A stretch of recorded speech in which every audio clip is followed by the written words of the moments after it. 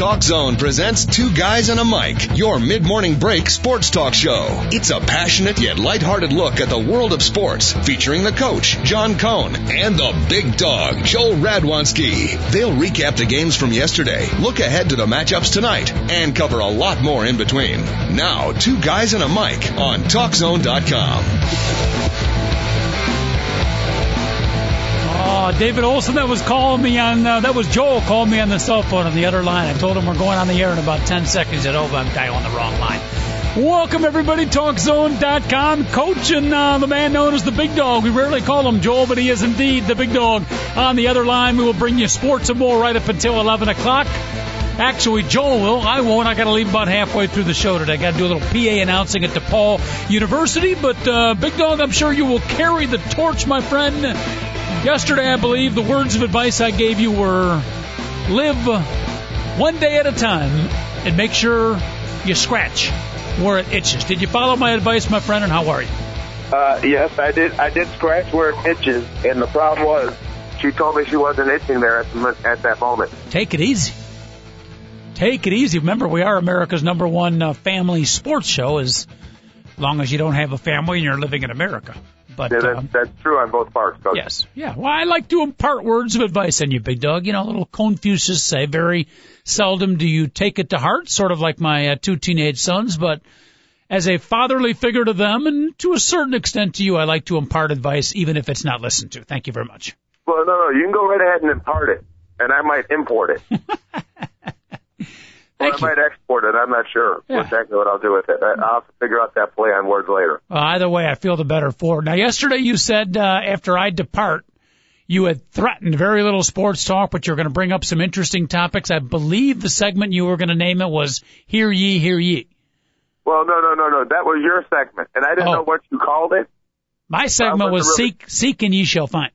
Oh, that's what it was. Okay. Yeah, but Hear Ye is not bad either. Well, I love that word. Hear ye, these stories are scary. I think that was the name of it. Yeah, that's not bad. That's not bad. For instance, if you want to get off of, well, it's semi-sports related, but centenarian, 100 years old, Fauja Singh. I hope I'm pronouncing his name right. He's got the yellow turban. He's got the big white beard and mustache. I know who you're talking about, Coach. 100-year-older, and he completed the marathon. You got to throw some kudos the way of Fauja Singh. I mean, that guy did awesome in his age group, by the way, Coach. He won it. Yes. He was the only one in his age group. Yep. That's one way to win a competition. But 100 years old, getting the marathon done, that's pretty good, big dog. That is pretty good. It's not bad. You know, if you think about being able, I don't know what his time was, but to be able to go 26.2 miles in any particular day for a guy that's 100, that's pretty good. Walk it, run it, jog it, however you do at the age of 100, that's absolutely amazing. Singe claimed another 8 records. 8 records for 100 years. He ran like the 100-meter, he ran the 50, he ran the 200, so he did all these events and set the record. He's got like 8 different Guinness Book World Records for 100 years and over. That's not... what's his name? Fauja could pass away tomorrow, and he'd live a very happy life after setting those records, big dog. Yeah, he should be an extremely proud man. You know, it's funny that you said that because a friend of mine has an uncle that, like, supposedly, you know, was when he was younger was like the fastest guy in Illinois and all that. You know, and I used to hear that, and I'm like, okay, whatever. And one day I saw the uncle slap his nephew who was like 50 at the time, and he was like 80 in the back of the neck, and they turned and he ran, and I never saw a human being run like that before. I was like, oh my goodness. I was like, Uncle Dick can flat out fly. And, you know, I was telling Uncle Dick, you got to get into these old time racing, you know, he could set the world record at it. And, you know, he's like, I don't have time for that. Oh, what do you mean it's only going to take you 20 seconds to run 100 meters? You'll set a record. I looked it up. The record for an 80-year-old running 20 meters, Coach, is like 17 and a half seconds. I'm telling you, he could run faster than 17 and a half seconds. I'm telling you, the two of us, we could find an 80-year-old to beat that record, big dog. Coach, you'd be surprised. You'd be surprised. But I'm telling you, this Uncle Dick could do it, okay? Remember, the faster you run, the sooner you're done. This is true. That applies not only in the 200-meter, but, you know, if you're in bad need of a bathroom as well. I used to remember that when I was playing football my freshman year in college, where I didn't play both ways. Yep. I make 3 great plays, we get off the field. I'm like, seriously, we did our job and we have to leave the field? When we suck, we get to be out there all day long. Yeah, it's sort of like, that's an interesting concept. It reminds me a little bit of my golf, which I rarely play. When I do, I'm very bad. And I'll always use the theory, and it's 25% correct, that, hey, if I'm going to, spend 50 or 60 bucks, 70 bucks, 100, whatever it costs now at a nice course, I'm going to get my shots worth. The guy who plays good golf is only getting to hit the ball 60, 70 times. That's an excellent lie that I can tell my friends next time when I'm out there and I suck really bad at golf. It's a theory, anyways. It's not particularly a good or bad golfer. It's one of many excuses that you could possibly use. Now, getting back to the whole track thing, I remember a teacher I had in high school, Jerry Parsons, and he was a math teacher, kind of Didn't you hate when he gave you a big homework assignment and you had to do the Jerry Parsons project? I don't think so. I mean, I don't think so. He looked like a young Jim Carrey, good-looking guy, good sense of humor, funny guy. But anyhow, he was the head track coach. He had a 2-year-old son, Joel. Uh-huh. I almost called you Perry. Perry's my Comcast football announcing partner. Sorry about that.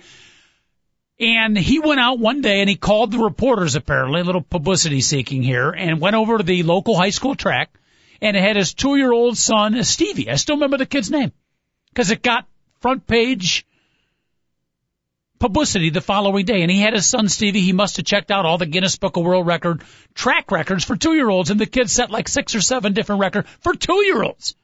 Little Stevie Parsons. So, 100 years old, 2 years old, there's a Guinness Book of World Record to be beaten. How about that for Jerry Parsons?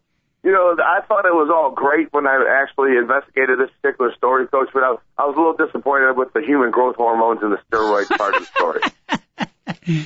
So you're saying Faustins, the 100-year-old with the yellow turban, actually was doing some pharmaceuticals?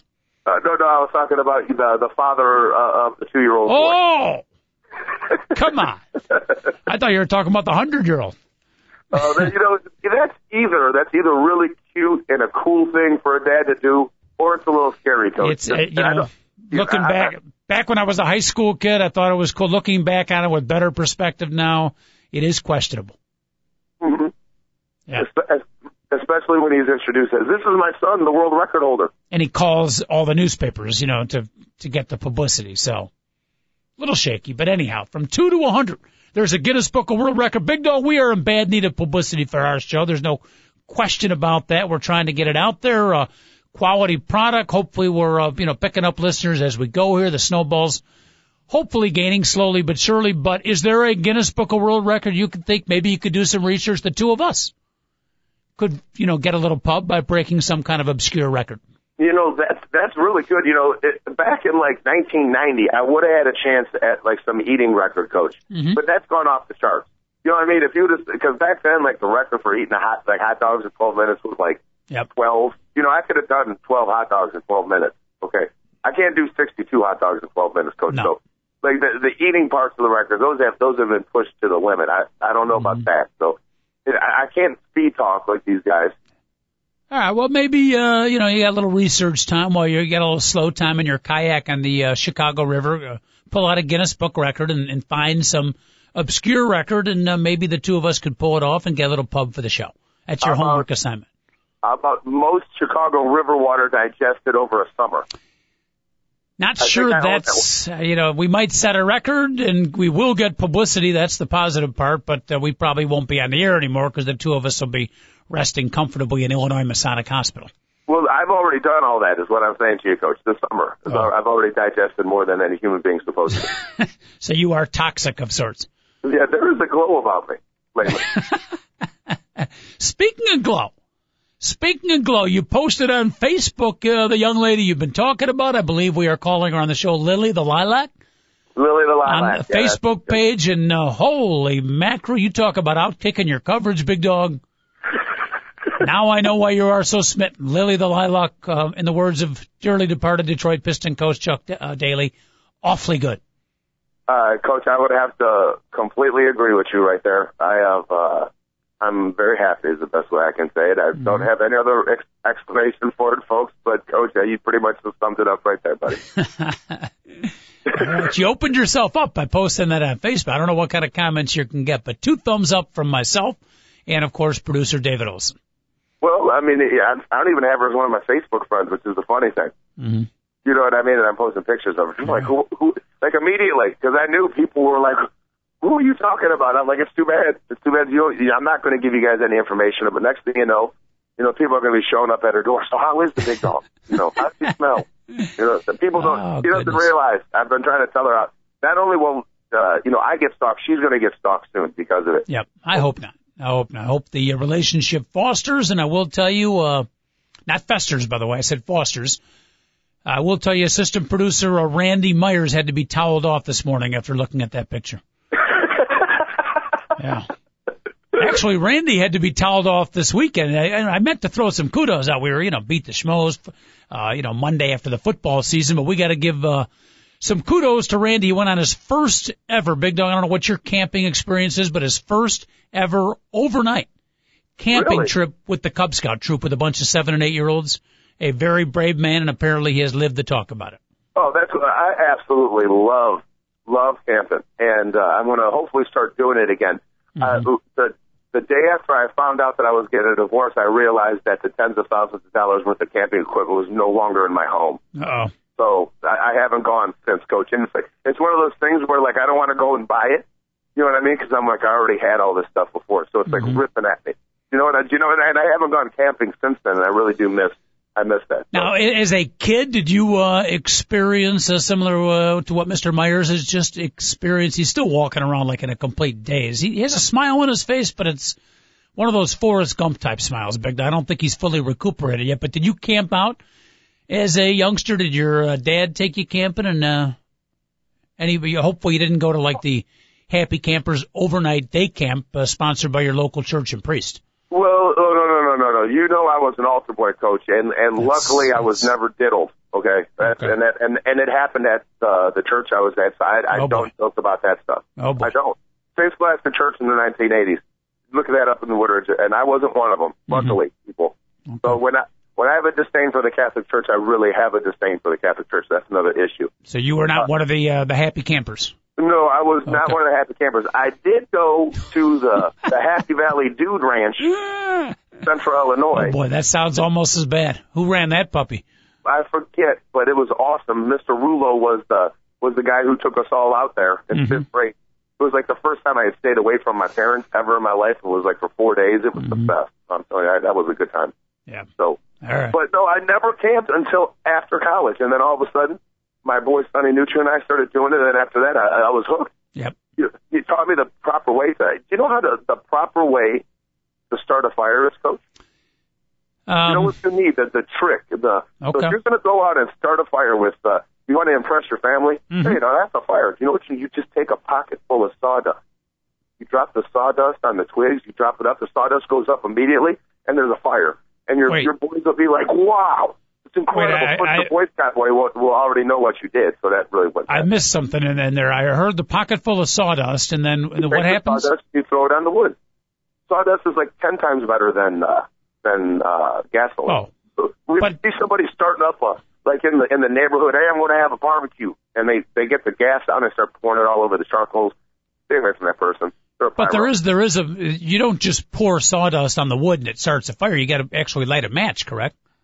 Yes, Coach. Okay. I thought you had some magic formula. You didn't hear that part when I said you throw the sawdust on there, you drop a match. That's the part I didn't hear.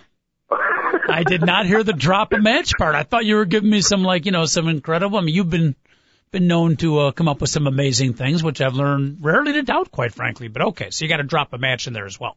Yes, that's the one thing. So. Okay, very good. Well, at any rate, I did want to throw a belated congratulations. I don't know if congratulations is the right word, but he survived the weekend, not just with your own son, dog, but you're out there helping supervise 7 or 8 or 9 other little 7-year-olds. Not an easy task. Only 2 got lost, by the way.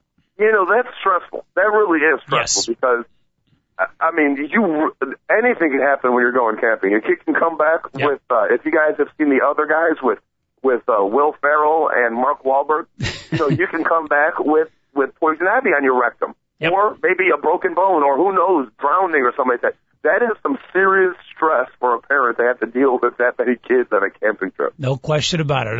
Like I said, he was back in the office on Monday. I didn't think he would be, but he was definitely walking around in a daze, kind of a glazed smile on his face. But once I showed him the picture of Lily the lilac, boom, snapped out of it. He's back to assistant producer Randy Myers, stalker extraordinaire. The picture snapped him out of his daze. Yeah, just you better be careful. The girl is an experienced grappler. Okay, don't want to mess with that girl. I tell you, Lily the lilac, do not borrow money from her if you don't intend on paying it back. Okay. All right.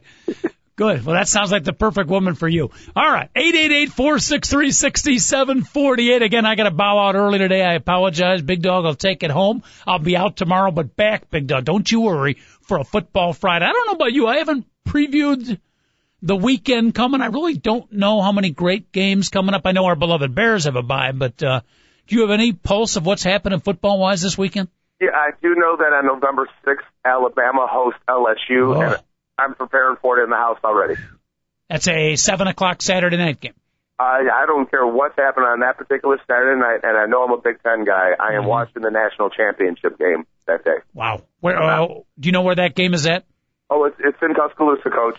It's at Big Al's house, so it's going to be one heck of a football game. I'm worried about next week. I'm not even worried. The Bears are off this week. I'm pretty sure Illinois has a bye this week. I have a lot of stuff to get done. I'm not even thinking about football this particular weekend. So when I give you my 3 beat the schmoes picks, people, go opposite. Okay. Well, that's what would have been successful the last couple of weeks. You've had a couple of down weeks, but part of it is just lack of general information. But either way, we'll have a football Friday, a spirited version of it when I return on Friday. So we'll make sure we preview some of those games. Real quick, the big matchup, maybe the game of the season, which is occurring on November 6th. I'm going to guess, see if you're with me here, LSU at home. LSU 4-point favorite. I'm going to give them 3 for home and a 1-point favorite over Alabama. Like I said, it's in Tuscaloosa at Big Al's house. Alabama's the favorite. Tuscaloosa. Alabama's a 5-point favorite. Wow. 5. Which means that they're saying that on a neutral site, Alabama will be a 1 or 2 point edge. I find that hard to believe. That's a lot of points. I was just going to ask you, would you? Alabama should be a 2.5 point favorite.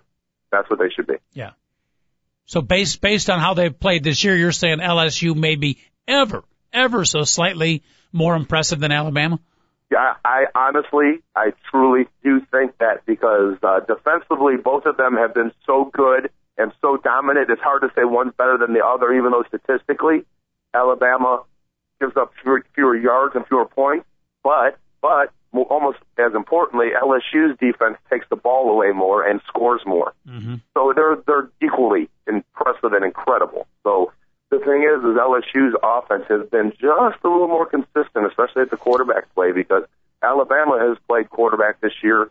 That McCarron kid, his whole thing is you can't lose the game. You cannot lose it.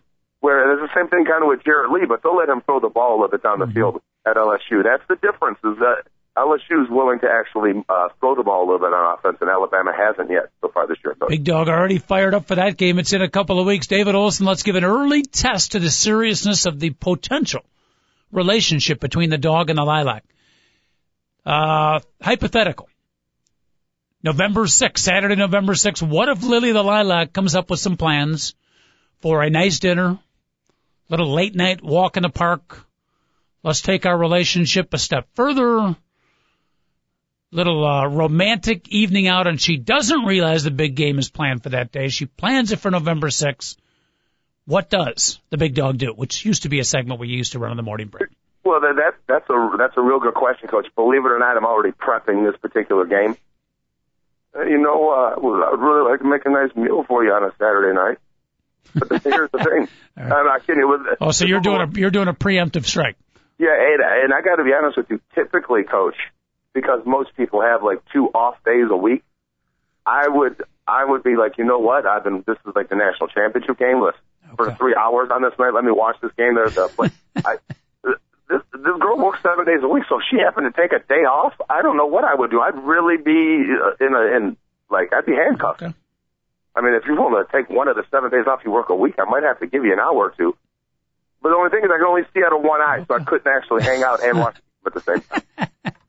All right, I just thought I'd present that scenario, but I think your best option is plan in advance, a preemptive strike, if you will, so that situation does not happen. But I can tell you're psyched up for that game. Hey, I'm 10 minutes away from winning a bet, Big Dog. Well, what is 10 minutes away from winning a bet. There are people out there that said we could not discuss Theo Epstein here on the show, and I said we will do that. In fact, on our Facebook page today, I said it's going to be Theo Free Sports Talk Radio. You can do whatever you want the last half hour, but I'm 10 minutes away from winning a bet, so I'm not going to go over, quote-unquote, Theo. You can discuss that, but what's that? I won't, because I'm going to talk about a guy who bombed a Taco Bell because his Chalupa didn't have enough meat in it. See, I like that. I'm going to talk about how China's cracking down on overly entertaining reality TV. I like that, too. Okay. I mean, I got a lot of good stuff, Coach. Don't worry about it. I'll be able to talk for a half hour, I'm hoping. Darn, I wish I would be able to listen. We got to get internet radio in the cars. David Olson, if you could get to work on that, talk to the FCC, whoever our director of communications is in the American government. If you have to talk to Obama, whatever it takes, let's get the internet and the radio. That would help our ratings. And if I have to leave early, I could hear the big dog talk about, what are you talking about in China again? Overly entertaining reality television. There you go. See, I'm going to miss that. Or maybe I'll talk about a mom who put their sons in a kennel for almost a month. Not sure I want to hear that. Okay.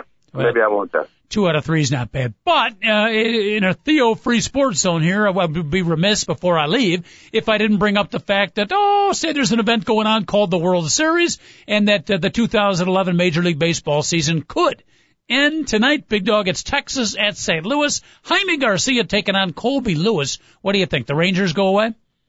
I want a game 7. I honestly do, and I'm wondering if there's more pressure on the Cardinals because of this whole mess up that happened in Game 5 with the phone calls and all that. Colby Lewis is pretty good, Coach, and the Rangers have so much right-handed hitting. If you're the Cardinals right now, you got to be really scared. You got to face Jaime Garcia. He's throwing him out of the mouth, who's a really good pitcher. With all those right-handed batters in the Rangers' order, the Rangers are going to clinch tonight. I would really be surprised if the Cardinals don't get knocked out tonight. Mm-hmm. Yeah, I think pressure-wise, I think psychologically early in the series it was on Texas. St. Louis, the upstart team. But I do feel, and again, I'll be first to admit I haven't watched a ton of it, but I think that psychology has changed, and it looks to me like Texas playing a little freer and easier, and St. Louis tightening up, not a lot, but maybe just a little bit.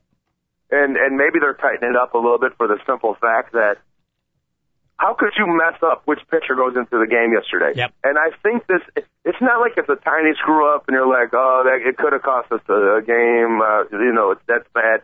When you do something that bad in the World Series, it actually adds pressure to the team. They're like, oh man, we just gave a game away in Game 5. Mm-hmm. We totally choked. Oh no, we don't want to be the team that choked and messed up and just gave a World Series away. The next, they're playing tight. When people create gas like that, it does something to you mentally that puts more pressure on you. I don't care what anybody says. Mm-hmm. Okay, it's not like they just got beat. No, they were like, "Oh, here, Texas, here's a game in a bow. Go right ahead and have a World Series game. We'll try to figure out how to get 4 of them somewhere else." It's not good. Yeah. In addition to that, apparently it came out. This is a little bit odd, but the biggest play of the game in the 8th inning, the strike him out, throw him out with Albert Pujols and the kid Craig being thrown out by Napoli. Apparently that hit and run was not called by Tony La Russa. He lets Albert Pujols, there's some signal they have, but some of the batters on the St. Louis team, Dog, can call their own hit and run. That's what Pujols did, so a little controversy there as well. A hit and run with 2 strikes? Yep. That makes no sense for Albert Pujols. People throw the ball out of the strike zone all the time. Albert, what are you thinking? I did not know that happened. That makes no sense, Coach.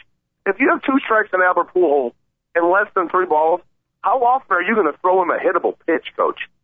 Do you know what I mean? And a hit and run, you're the only guys that should hit and run are guys that are like, well, this pitcher ain't afraid of me. I know he's throwing me a strike, something I can put the ball on. That's bad baseball strategy right there by Sir Albert, flat out. Yeah, and Barrett, what's his name? You want him hitting behind a runner? You want him driving the ball over the fence anyways? That's wow. Well, wow, I think the theory is the guy's a contact hitter. Obviously, Albert Pujols, one of the best contact hitters around, and I forget what the count was. It wasn't 3? It was definitely 2 strikes because he struck out on the pitch, Coach. Yeah, but it makes a difference. If it was 3-2, it makes a lot more sense. You're right. Well, if it was 3-2 with 3-2 with 1 out. Okay, I see what you're saying. Yes. Yeah, I see what you're saying. Before we can criticize, we'd have to know what the full count was. But if it was not full, it's a bad play. Yeah, I would tend to agree. And like I told you yesterday, what's the kid name? Is it Barry Craig? Alan Craig. Alan Craig. Very, very good. He got a great jump. Got a great jump on the pitcher, and it looked like he was going to steal second base easily, and then he disappeared out of the picture, and I don't know if he took a wrong turn or he ran out of gas, whatever, but somewhere between halfway to second base and the actual base, Big Dog, Mr. Craig lost his footing, shall we say. But at any rate, so it's game 6. I'm kind of like you. I'm hoping for Texas to win it all, but it would be fun to go to tomorrow and let's get a game 7 and maybe get some interest in the World Series. I got to be quite honest. I'm not really rooting against the Cardinals. I did, and I will admit this, and I mean it when I said it yesterday that it was. I'm glad it was the Cardinals who embarrassed themselves yesterday or the day before in the whole pitching switch fiasco. Mm-hmm. So I'm glad that the Cubs didn't have to do that because my Cardinal friends give me enough hard time about Bartman. But I'm not rooting against the Cardinals. I really not, because those same guys that give me a hard time are Cardinal fans about Bartman, coach. Yep. Only fans that I like of my friends that have ever been like, I wish your team wins the championship. I've never heard a Packer fan say that about the Bears or Red Wing fans say it about the Hawks. But these Cardinal fans are like, just for your sake, Joel, I honestly want the Cubs to win the World Series if the Cardinals aren't going to win it. Yeah. And I'm like, seriously? And they're like, you've suffered long enough, man. So after that, I don't have any venom whatsoever for the Cardinals. But I will laugh when they do a gaffe like, oh, my, that was funny, Coach. Yeah, well, we've talked about it before. Both of us, we at least pretend to be, baseball purists, baseball aficionados, enjoy the game. And St. Louis Cardinals, even though they're the arch rival of the team we love, they play baseball, and they got a manager who can annoy us with his ego a little bit, but he's a good manager. But they play baseball. They teach it through their system. And they approach the game, they play the game the right way, Big Dog, do a lot of little things right. Yeah, they always have it. And honestly, I don't want to hate on that or whatever. They have done it right. Mm-hmm. So hopefully the Cubs will start getting that. Guys that come through the system and can catch the ball and run the bases and know that they're supposed to make contact at the plate. The stuff like that would be nice. Yep. And the guy that doesn't get enough credit, Dave Duncan, the pitching coach, along with LaRusse, whoever else works with the pitchers. I don't think there's a baseball organization the last 10 years, Big Dog, that has made more with less than the St. Louis Cardinals have with a lot of retread pitchers. They've had a few stars, but a lot of retread guys that have struggled, and they get better when they pitch for St. Louis. Coach, I watch MLB. I don't watch anything else besides the History Channel, ESPN, and MLB Network. It's pretty sad. I was sheltered life when it comes to television. But I thought it was put perfectly. Joe McGrain, former left-hander for the Cardinals way before Tony Russo was ever there. Mm-hmm. When the Cardinals trade for Edwin Jackson this year, he says, I want to let you know that I've always ripped Edwin Jackson, blah, blah, blah. He keeps going over. And he's been on 10 teams in the major leagues he finally got traded to Dave Duncan. He's no longer a bad pitcher. He's going to finally we're going to find out how much potential and how good Edwin Jackson finally is. Now that, Dave Duncan gets a hold of him, and all of a sudden the guy's throwing shutouts and stuff this year. Yep. Never gets enough credit. Very underrated. You old enough to remember Dave Duncan as a player? No, I do not, but Dave Duncan was a backup catcher. Yep. And I read this thing on Dave Duncan, and it basically, they started going over the greatest pitching coaches in the history of baseball. Mm-hmm. And how many of them were backup catchers who sat on the bench and listened to pitchers all day long and then would get a chance to catch these guys every once in a while. Interesting. And Dave Duncan flat out said it. He's like, I just knew. He's like, I didn't know anything about pitching. Mm-hmm. And by the end of my baseball career, I thought, man, I should have been a pitcher because now I know how to pitch after. And then now he's the best pitching coach possibly in the history of the game. Him and Leo Mazzoni had more to work with, you have to admit, Coach, with the Atlanta Braves. They had a stable of ridiculous arms. The Cardinals, besides Chris Carpenter and Adam Wainwright over the last 10 years, they haven't had a lot of dominant pitchers. Mm-hmm. Yet they're in the World Series again. Yeah, and you bring up the name Adam Wainwright, and it's more impressive too because the start of the season. I don't think he pitched a single game. They lost their best pitcher for the entire season. Yeah, so the guy that I brought in, they still made the World Series this year. The guy that I talked about, one of the few dominant pitchers they have, they don't even have him this season. Good point. All right, 888-463-6748, the phone number. Big Dog and a coach rolling along here in a Two Guys at a Mic show. I got a couple minutes left, Dog. Real quick, wanted to bring up one other topic before you get into some of your hear ye, seek and ye shall find off the sports page topics real quick, and that is we just read West Virginia going to be joining the Big 12 conference. It's kind of a whole mixture, very confusing. Most people out there, I think, have the approach, and we've kind of taken it too. Let's just let it settle, and then we'll figure out who's in what conference. But on a bigger scale, I heard that there could be across the United States super conference. 32 teams divided into regions, 8 teams per conference. Real quick, wanted to get your thought on that potential idea. Well, okay, I need you to give me a little bit more and who's going to get broken up and all that. I would like to hear that. But honestly, you know what I'd like to have happen? I remember going, one of my buddies was talking about, he went to this party with his wife. It was a block party, and next thing you know, he went with his wife he was totally committed to. Next thing you know, everybody had switched up, and it was all ugly. All of a sudden, one person was mad at the other. One person was really happy now that, and so all this jealousy started.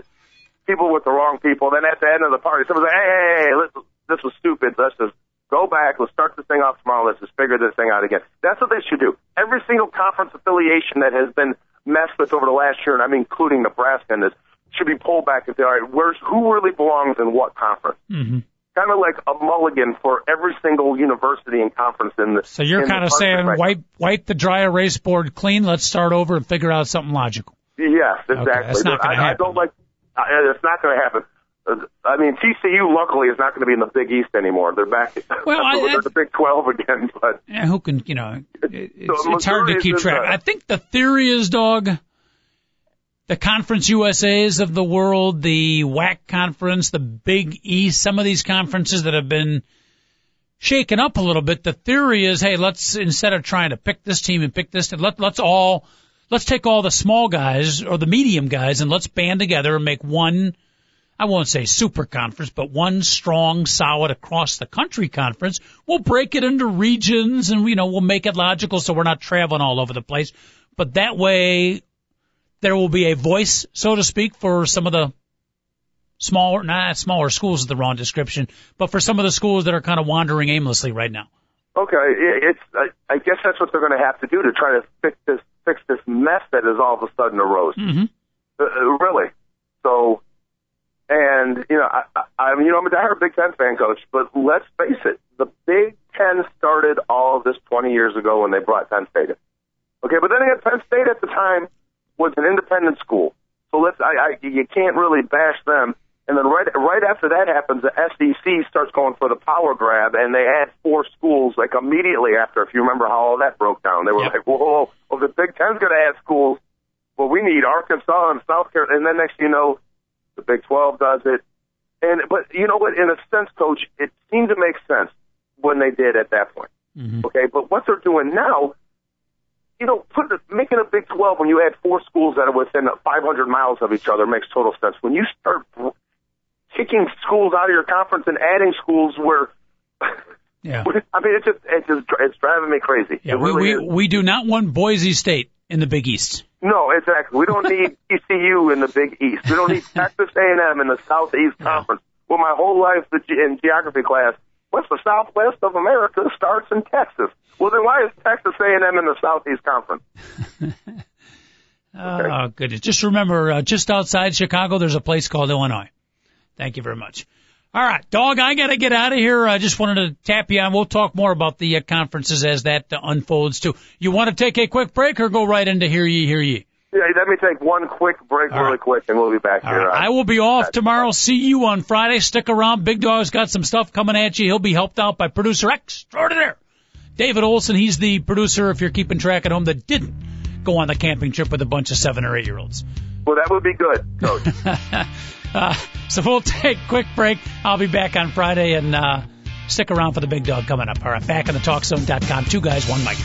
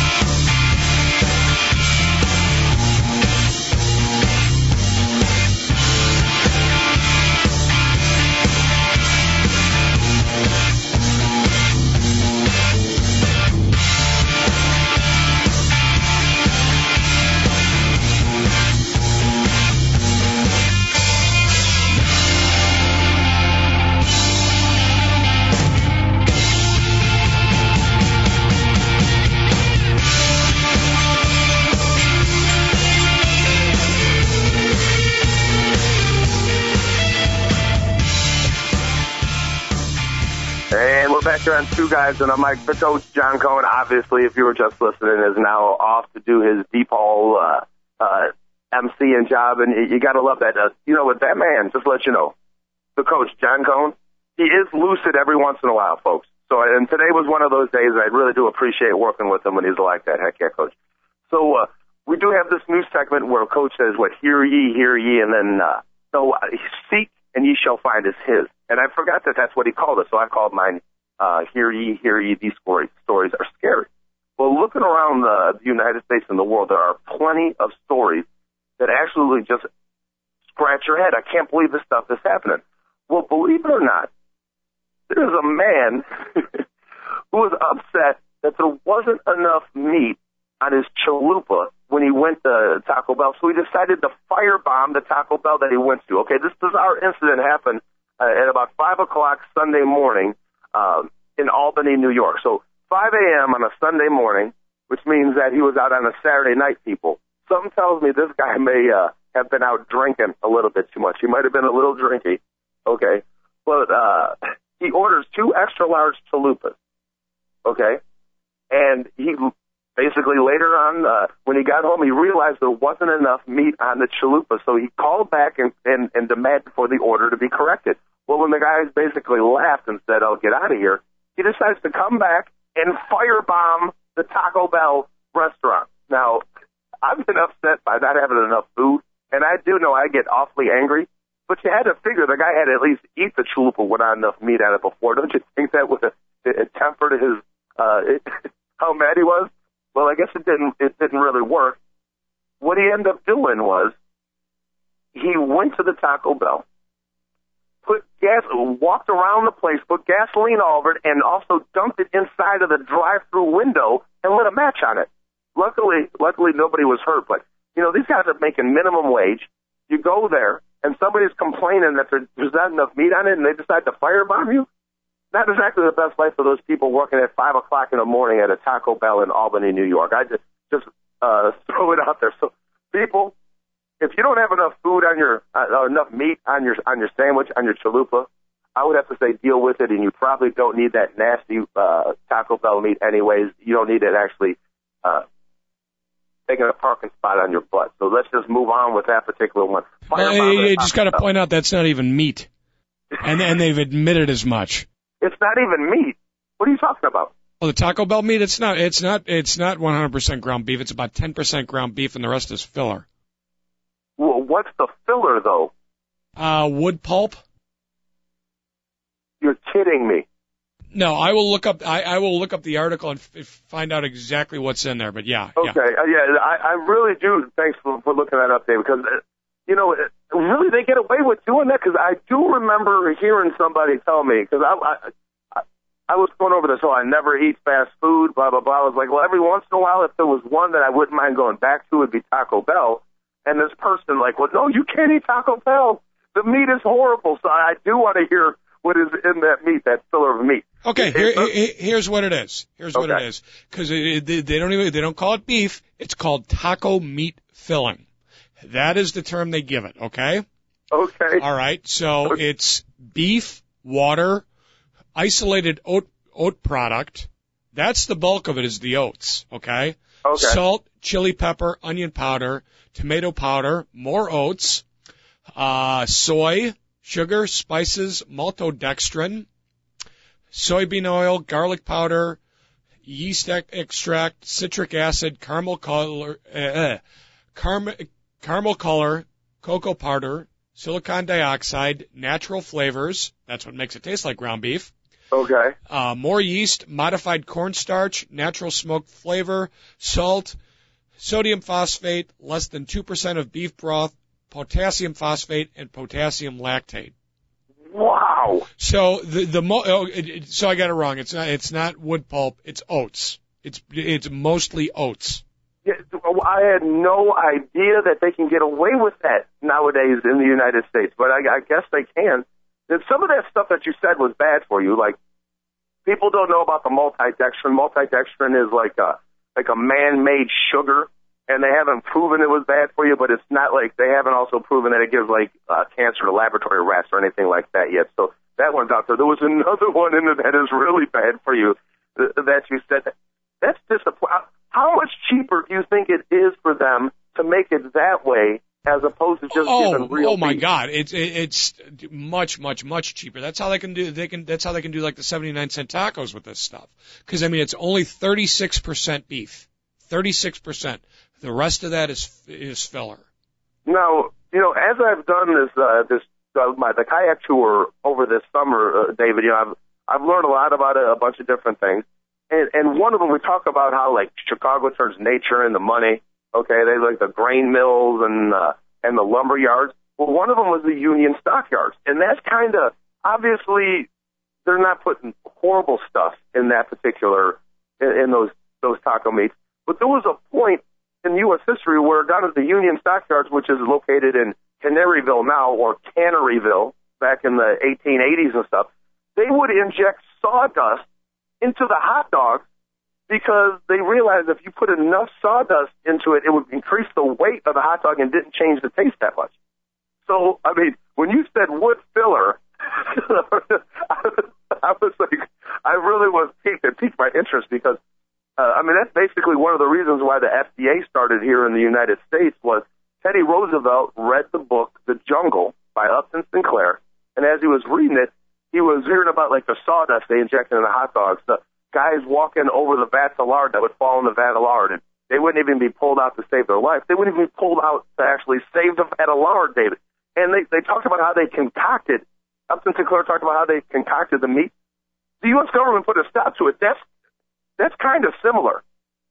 So, and they call them ground beef hot dogs. Ground beef tacos at Taco Bell. I swear the last time I was in there, it said ground beef on it. No. I don't know if they call it ground beef. Maybe they just call it beef. I don't know. I don't know what they call it. It's been years since I ate at Taco Bell. I'm actually going to walk by a Taco Bell, go in there, and I'm going to order a steak taco. But I'm going to see what they call the beef ones because I got to know now that I heard this story. That's really nasty. So, well, I guess there's worse things that you can put in your mouth because. Right. Well, with the wood filler I was talking about, it's called the scientific name for it is called cellulose. Okay. And it's mainly found in breakfast products. Okay. Like for example, they use it in syrup. Okay. Waffles. Certain kinds of ice cream bars. Believe it or not. I'm trying to see what else they have here. Well, I do know cellulose breaks down in your mouth like a sugar, so it tastes really sweet. Mm-hmm. Not really sweet, but it's kind of like cellulose is in carrots. That's the sweet part of carrots. Okay, so I guess right. But they get it from wood pulp. That's how they get the cellulose they use in food. Okay. So and then like for example the crust at Pizza Hut, that's wood. And the breadsticks made of wood. Okay. Let me see what else they got here. Store-bought chicken nuggets. Oh yeah, I never get a chicken nugget. I never have any idea. Like a chicken tender, like breast meat is one thing. When you get stuff that says nugget in it, you're basically mean you're getting a lot of stuff other than whatever was like. You don't get just a chicken nugget. If it says nugget, you're getting a lot of other things. So cellulose would be one of them. You're saying. And here's the big one: hot chocolate mixes. Yeah, those are nasty. If you look at the ingredients in those, it takes you like a month to read what they put in hot chocolate. Exactly. That's why you got to just go warm milk and Ovaltine and you're fine. So Ovaltine is the good one for you. That's still around? Oh yeah, it's still around. Yeah, we give it to our kids because it's fortified with the vitamins and everything like that. Mhm. Okay.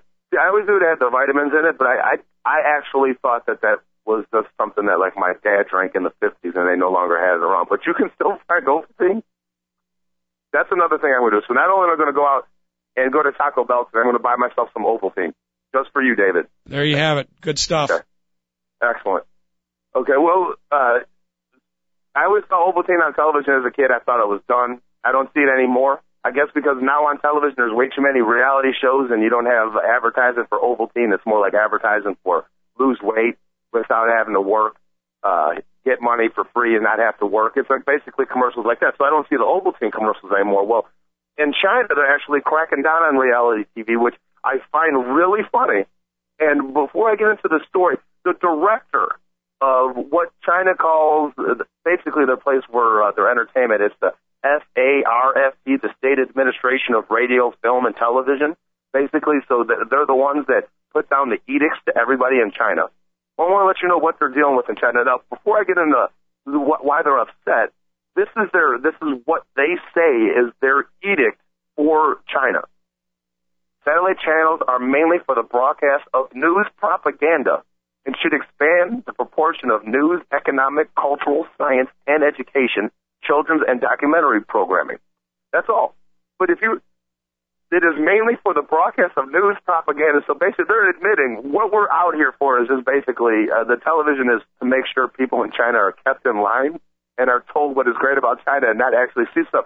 These guys are worried that they're putting these reality television shows and they're showing like men and women having marital problems, and this woman left this guy, and they're like, oh, we can't have Chinese women leaving Chinese men because that would be really bad. So that is why they don't want actual issues of people seeing stuff on television and all of a sudden having them say, oh, maybe I can get up and do something about it. So it's pretty, I think they're not really worried about social issues as like, you know, people getting divorces and stuff, but I think it's more towards if they can't control reality television and maybe you have somebody out there speaking out against the Chinese government or something like that, this could end up being a huge issue. But I love the fact that the administration of China basically admitted that television is for the propaganda of China, so of Chinese interests. I found that kind of strange. You would never hear that in the United States. Somebody would talk twofold, talk around it, and say we're doing this because of blah, blah.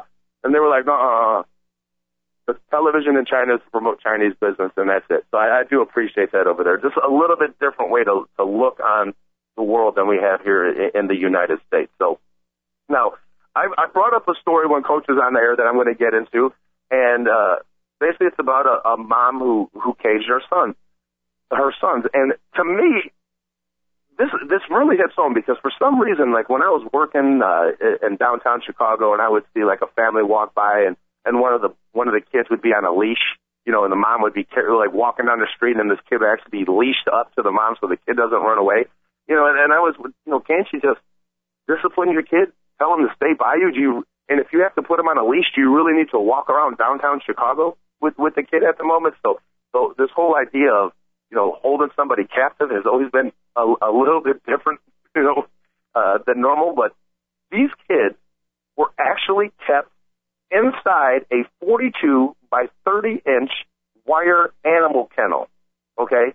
Now, the sad thing is they're not sure that there was a total of 4 children in this house. Okay. And the woman kept all 4 kids in there whenever she wasn't in the home. So she would go to work instead of getting a babysitter and worry about her kids. She would lock her kids in a cage that they were basically clumped up in 30 by 42, 4 young children. That's not very large. This is one of the, I mean, everyone's like, oh, this woman's got 2 jobs. She's such a nice woman doing everything she can for her kids. Little do they know that these kids are being locked in a kennel while the woman goes to work. This is one of the craziest stories that I've ever seen. Now, the way this woman is named Samantha Eiten. Okay, people thought she was like the mother of the year until they investigated that stuff. So the point is, if you think someone's such a nice person, they're working hard and they're such a good parent for their kids, you might want to reconsider just assuming they're a good person until you really get to know them, because who knows, they might be locking up their children when they get home or when they leave. So it's pretty crazy. So now maybe I should get back into the world of sports and all that stuff. I know Coach didn't want to talk about the Theo Epstein situation. I am going to talk about it. I am a diehard Cub fan, and I do realize that yesterday during the whole Theo Epstein press conference, that's what it was. It was only a press conference. You're supposed to say the right thing. But you talk about a guy who said everything the right way and really seemed to have a grasp of what was going on. It was definitely Theo Epstein. And obviously we all know he said the whole, I want to build the organization from the ground up, want to build it to, teach the right way to play baseball. We all knew he was going to say that, but some of the things that he either didn't have to say or admit and did that I thought was pretty cool. He flat out thanked Jim Hendry for remaining at GM and doing a good job and doing a good job over the last 10 years and leaving the Cubs organization in a situation where there's a lot of talent in the organization. So I thought that was pretty cool because a lot of times you hear people who come into a new organization, whether it's a president, a GM, or a coach, and they're basically like, well, it's all, we got to start all from the beginning. Well, Theo Epstein didn't act like the cupboard is bereft of talent. So I really appreciated him doing that. He also brought up how great the last draft was of the Cubs and admitted that while he was watching the Cubs draft, he's like, what's going on over there? And when the Cubs job came open, the first thing he thought of was the draft that the Cubs had and how they were getting talent in the 20th and 30th rounds. So, I thought that was really cool because so many people want to act like, oh, I'm so disadvantaged and I got it so hard. I like the fact that Theo Epstein flat out admitted that there's talent in this organization and this last draft was awesome. So I thought that was pretty cool that a lot of people will not say that. And he also put a timetable on it. And he flat out said, and I love that he said this too, he said, Bill Walsh, who's a great football executive and coach, said all that an executive needs to put an imprint on an organization would be 10 years. That's not all they need, but after 10 years, if they haven't gotten it done, then it ain't worth it. So he's basically saying that if in 10 years the Cubs don't win a World Series, he was a failure. And hopefully it takes less than 10 years. But I liked how he put that because there's so many things. What are you going to say? Oh, we're going to win it in 4 years. We're going to win it in 5 years. Who knows how long it takes? But I will agree that if you've had 10 years and you haven't won it, maybe your plan to win the World Series wasn't all that great. And also, let's think about this. There's 30 teams in Major League Baseball. So in 10 years, only a third of them would win a World Series if there was a different World Series winner every year. So that's still putting a lot of pressure on the guys. So obviously, it's only a press conference. Like I said earlier, doesn't mean much. But I was very impressed with how he spoke, what he said. Also impressed that this morning I did not listen to it whatsoever, but from what I understand, he went on the Waddle and Sylvie show for 45 minutes and was answering questions. So that's pretty good because you're putting yourself out there when you're going on air and you're making quotes and saying stuff. You're really putting yourself out there for criticism and the ability that people look at what you're doing right or wrong. So, oh, well, he was doing the media tour this morning. Where else he was on Mully and Hanley, Eric and Kathy, and then he was on one of the WLS shows too. Okay, well, I'm sure Mully and Hanley asked him some pretty hard questions. But Eric and Kathy, what was the toughest question they asked him? What, boxers or briefs? Didn't hear the interview. Okay. Just heard him plugging it on my way into work. Yeah, I got you. So is he the savior? He's all that? No, not at all. I do love when he said, when we win an organization, it won't be because of one man. It's going to be because of the collective job that all of us have done as an organization. So he never said, oh, we're going to win a World Series. Well, until then, that's when he said it, Dave. And while he said it in a way that was basically saying, listen, I'm not the savior, but we're going to get it done. I love how he said it. You know what? If you don't sound good after a press conference when you're hired, you really need a PR guy to teach you something. Obviously, because nowadays there's been so many press conferences. If you haven't figured out what to say to make yourself look good and look like you know what you're doing, you're an idiot and you should have been fired in the first spot. So obviously he has to come through with the stuff that he said, but it was a nice basic plan, and he seems like he's a guy of character, especially the way he talked about Hendry, and I thought he was right about the stuff he said about Jim Hendry. As much as Cub fans have bashed that guy, and I've also been one of them because he's made a lot of mistakes. Compared, I said it yesterday, I'll say it again. The Cubs organization has improved tenfold from the type of talent they had in there a couple of years ago to what they have right now. So. That's the Theo Epstein thing. I guess we'll go back to concentrating on the last two games of the World Series and some football. It's going to be a good year. Just to let everybody know, I was going to throw this out there again. So please, if you have a chance this Sunday, you want to come on down to the Montgomery Ward building. On the Montgomery Ward building, right on the river at about 950 North. That's where Water Riders is. You can go to waterriders.com. This Sunday, 5:30, I'm giving a haunted tour, and it is phenomenal. It talks about some of the great stories in the history of Chicago, of hauntings and killings and just crazy, crazy stories. So it's this Sunday at 5:30, October 30th. Dress up if you can, and because afterwards at Motel Bar, I'm giving away a prize for the best costume. Okay, so check it out. Dave, I do really appreciate you hanging out with me for the last 25 minutes. As Coach has left us high and dry, I can appreciate it. It's all good. So, David Olson, you're doing a fine job. Thank you, everybody, for listening to Two Guys and a Mic. This is Joel Orwanski, and we'll talk to you tomorrow. Goodbye, everybody.